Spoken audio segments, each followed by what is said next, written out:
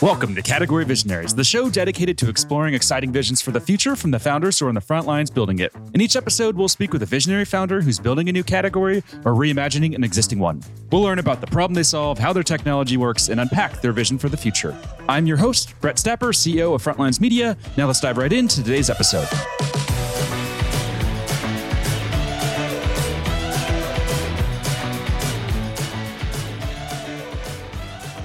Hey everyone, and thanks for listening. Today I'm speaking with Gabino Roche, CEO and co-founder of Saphyre, a pre-trade onboarding platform that's raised nearly $19 million in funding. Gabino, thanks for chatting with me today.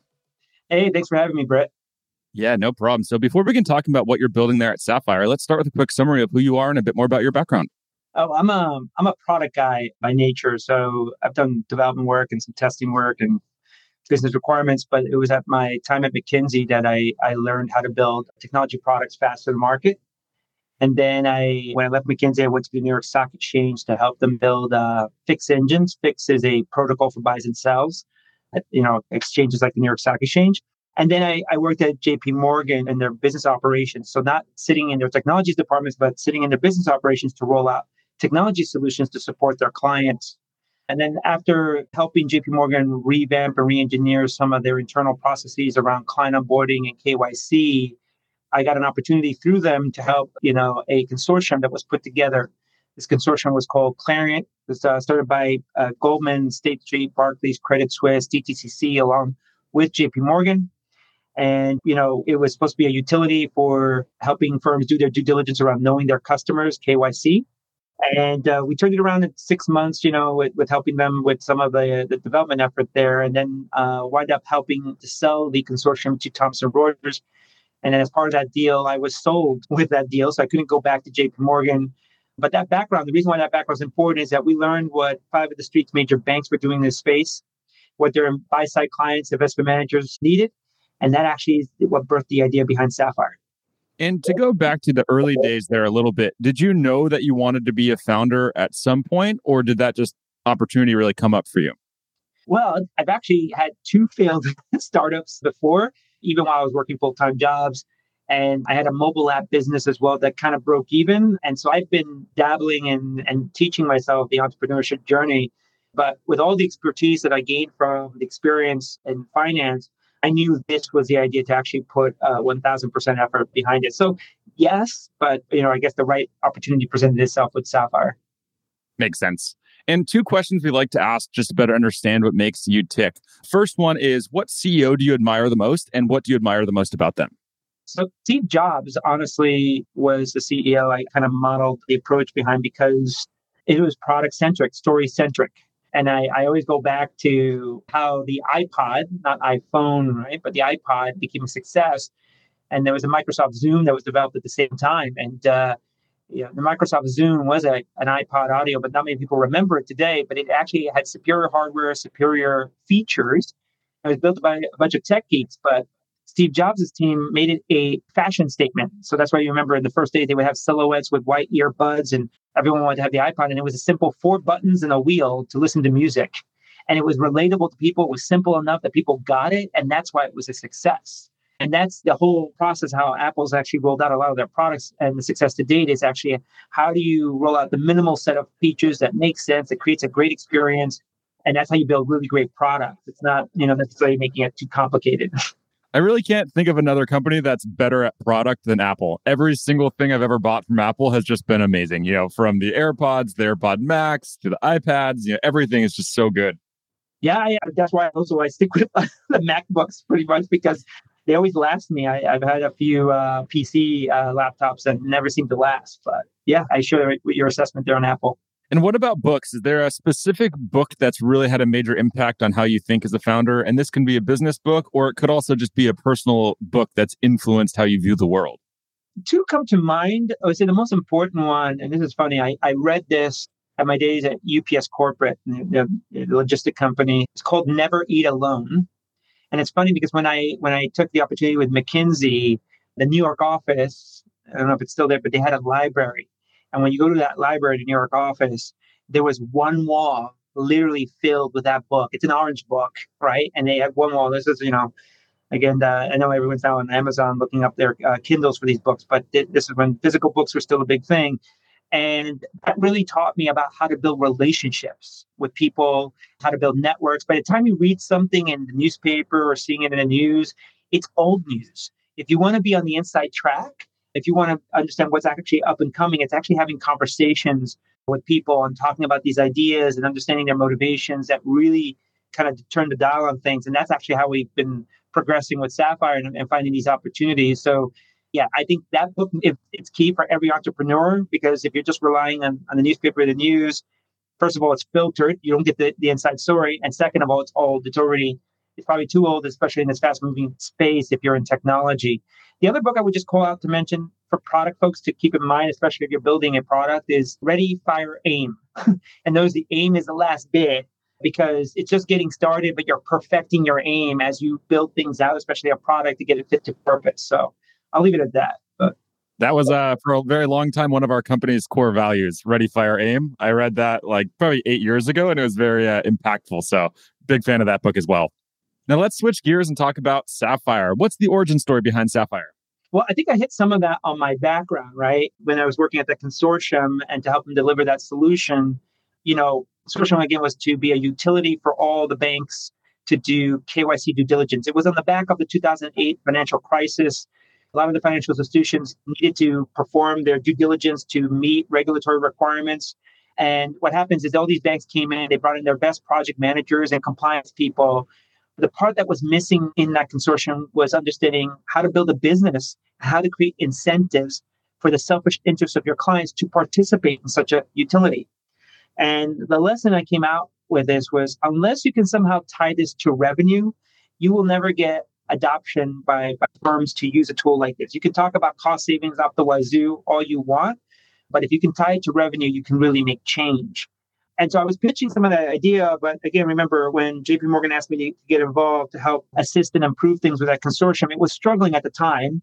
And I think people just wanted a cleanup guy, a janitor of sorts, to kind of get the ship uprighted and then, sold off with Thomson Reuters. But I was actually pitching the idea of bringing in a revenue generating model component into the business model in order to get it adopted. But everyone was so sore from all the money that was spent, they didn't want to entertain it. And so I just decided to do it myself, with my twin brother actually agreeing to be my first investor. He basically paid my salary because I was scared to take the risk, quite frankly, to do it. But I knew that, if I didn't do it then in 2017, the moment would pass us by. There's some more behind it. I mean, I will say one more thing. I mean, of the raise that you heard, I mean, Saphyre was built with only, 5.5 million total in 5 years. And that would be unheard of, because if you know the budgets of these financial institutions, I mean, you're talking easily tens of millions. There's two occurrences I can tell you about hundreds of millions. They would spend a year just to build. But what Saphyre now does, and we do it in 5 years, right? It's just unheard of. So that's, again, my thanks to a lot of the mentorship at McKinsey and how to deliver products faster to market. It's now the division I work with, I think, is now called McKinsey Digital Labs. But again, that's actually helped us tremendously. And that, I think, is an edge for us at Saphyre. And if we focus now more on the product, how do your customers articulate the value and the benefits that they see once they adopt the product? So I think, I don't want to bore your listeners on some of this, but I always break it down to each of these banks, these broker dealers, these custodians, asset owners, investment managers. They have 5 departments primarily in what we call the pre-trade space. So if I was to separate finance into 3 silos, there's your pre-trade activities, your trading activities, and your post-trade activities, right, where you debit and credit accounts. And the industry has focused their innovation on trading and post-trade, and they've ignored pre-trade as a cost of doing business. And I give credit to my twin brother. He uses an analogy, but everyone wants to piece together the crashed plane to figure out what happened to cause the crash. And that's the same thing with failed trades. It's a crash trade. You're trying to piece it together in post-trade. But if you have the black box done in pre-trade and you put the right security protocols up front, your trade's going to land where it needs to reach its destination. It's not going to crash, right? And so the value proposition that a lot of our firms see is you do things correctly in pre-trade, you don't have to do all stuff in post-trade. And in all these firms, they have like 5 different departments in pre-trade: your onboarding team, your tax team, your KYC team, your legal and compliance team, your operational setup teams. And they all copy and paste, believe it or not, Brett, the same data and documents across all the departments. in their respective different systems or vendor platforms. And what Saphyre does is actually create memory around this. So you only do it one time. You understand the relationship between the parties and the departments. So you can actually piece this stuff later and do it all one time in post trade. And I'll say one more thing, right? I'm sure in finance you've heard this term of T plus two. It used to be T plus five. T plus two means, 2 days after the trade, you can settle the trade. So if you want to buy Facebook shares, you won't see those Facebook shares in your account for, 48 hours till after the trade. Well, if you create memory around this stuff and you do it right the first time, you can actually settle on the same day you do the trade. You don't have to wait 48 hours. Wow. And what type of adoption are you seeing right now? Are there any metrics that you can share? So the adoption we're hitting a snowball effect. We're under NDA with a number of clients that we can't name, but we have a plethora of press releases on our website, right? So, clearly it's no secret. BlackRock's done a press release with us. Franklin Templeton does one. Legal in General has done one. American Century. You have Citi. You have JP Morgan. You have BNP Paribas, Bank of New York Mellon. So we're talking about the creme de la creme top firms that are on the platform, Northern Trust being another. And that's just the ones that went public, right? The ones that came out of the closet. We have a whole bunch of others and more coming out in the new year. And it becomes a network play in this institutional finance space. It's a relationship thing. So when you have a large investment manager that says, like, look, I want to settle my trades immediately and I get a competitive advantage and I can start using those funds for new trades the next day, I need you to go through Saphyre so that I know we have this speed and efficiency and you can win new money. It gets a lot of these broker dealers and custodians to say, yeah, okay, yeah, we'll do that because it's bringing us money in the door while at the same time giving us efficiencies internally so we don't have to do this copy and paste exercise. And what did you do to build trust with such large organizations? That's obviously a challenge that all startups face, is getting the trust of customers to really give them a shot. Is there anything specific that you did, or what did you do right to help build that trust? Yeah, that's an excellent question. So I always tell people you have to think about the adoption strategy in order to get the trust. So, I had a mobile app business I mentioned before, it kind of broke even. And this is a real story. I had a client who wanted to build a supermarket delivery app. And I said, okay, great. Do you have relationships with supermarkets to sell their goods? No. Do you have relationships with the logistic companies to deliver your goods? No. I said, okay, well, then how do you expect a supermarket to pay for your service and clients to use this if you don't have those relationships? And their answer to me is like, well, you're a mobile app company. You do great designs. You're going to build a beautiful design platform that they'll just want to use it to make it happen. And the problem is that there's nothing patentable there. Now, Saphyre has patents. That's what makes it unique. But in this case, there weren't any patents to protect. So you share that idea with the supermarket to say, well, we've got our own tech budget. We can do this ourselves. We don't need you. So I told this client, you want to be a coupon sharing app first. They were insulted. And I said, no, hear me out. What you want to do is target one of your target supermarkets that you want to partner with. You stand in front of their store, you create a QR code, you hand it to people, say, hey, we got coupons that you can download, show at the cash registers to save money, and we'll even make recommendations on some of the meals that you can save money on for the week. And yeah, you're going to be scanning these coupons and doing it for a while. It's guerrilla, but that's what you have to do to build market share. Now, once you get about 50,000 of these customers in a region, you should approach the supermarket and tell them, hey, we'd like to get an API. We're doing advertising, selling, and whatnot. So we would like to save ourselves the cost of actually manually scanning your coupons. You sending this to us. They'll probably say yes. And then once you get to about 100,000 of their customers using the app weekly, then you come back to them and give them the idea that you want to do this supermarket delivery app idea. And if they tell you no at that point, then you tell them, well, okay, we got 100,000 of your clients here. We'll go talk to your competitor. We're sure they're interested in these clients that we already have engaged over the last year working and using the platform. Now you've built a compelling audience, right? A customer base that cannot be ignored. And so when I talk about trust, there is the actual product development aspect of it, of where you let people use the platform for free to validate the use case and to see the value. But you also have to think about how do you build the community that is so rapidly now dependent and wanting and relying on that exposure and experience that they will support you in getting those adoption deals that you need to close with clients, especially from a revenue standpoint. Makes a lot of sense. And as I'm sure you've experienced, going to market is not something that's easy to do. What would you say has been the greatest challenge, and how'd you overcome it? The greatest challenge is when we are an unknown entity, right? For people to trust you especially with sensitive information in finance. So our strategy in the finance world was a little different, right? Quite frankly, we focused on a particular, 3 different investment managers to start this. So, BlackRock being one of the first. And as you know, BlackRock manages $10 trillion in assets. And so you getting them as a converted client from the beginning easily gets momentum with the other tier one institutions. So that was actually deliberate by Saphyre. So how we accelerate the growth of the company from an adoption standpoint, from a sales standpoint, from the product development standpoint is, in this case, we had focused our relationship with BlackRock and maybe two others that I left unnamed right now because we're under NDA. And the idea here is to get them to use the product for free and to ask them to pilot. So, we don't put any conditions around this. We have a working product and put it in front of them and say, hey, for the period of 3 to 6 months, why don't we fulfill these use cases? During the course of the 3 to 6 months, we'll make additional configurations and enhancements to the software. And if it's fit to purpose, then we can talk about what it means, to actually roll this out live with the participants in the pilot and to potentially other clients. And that has been the standard approach that we've taken in how we've grown out the platform with all clients. But hopefully I answered your question there, Brett. You did. And last couple of questions here for you. What excites you most about the work you get to do every day?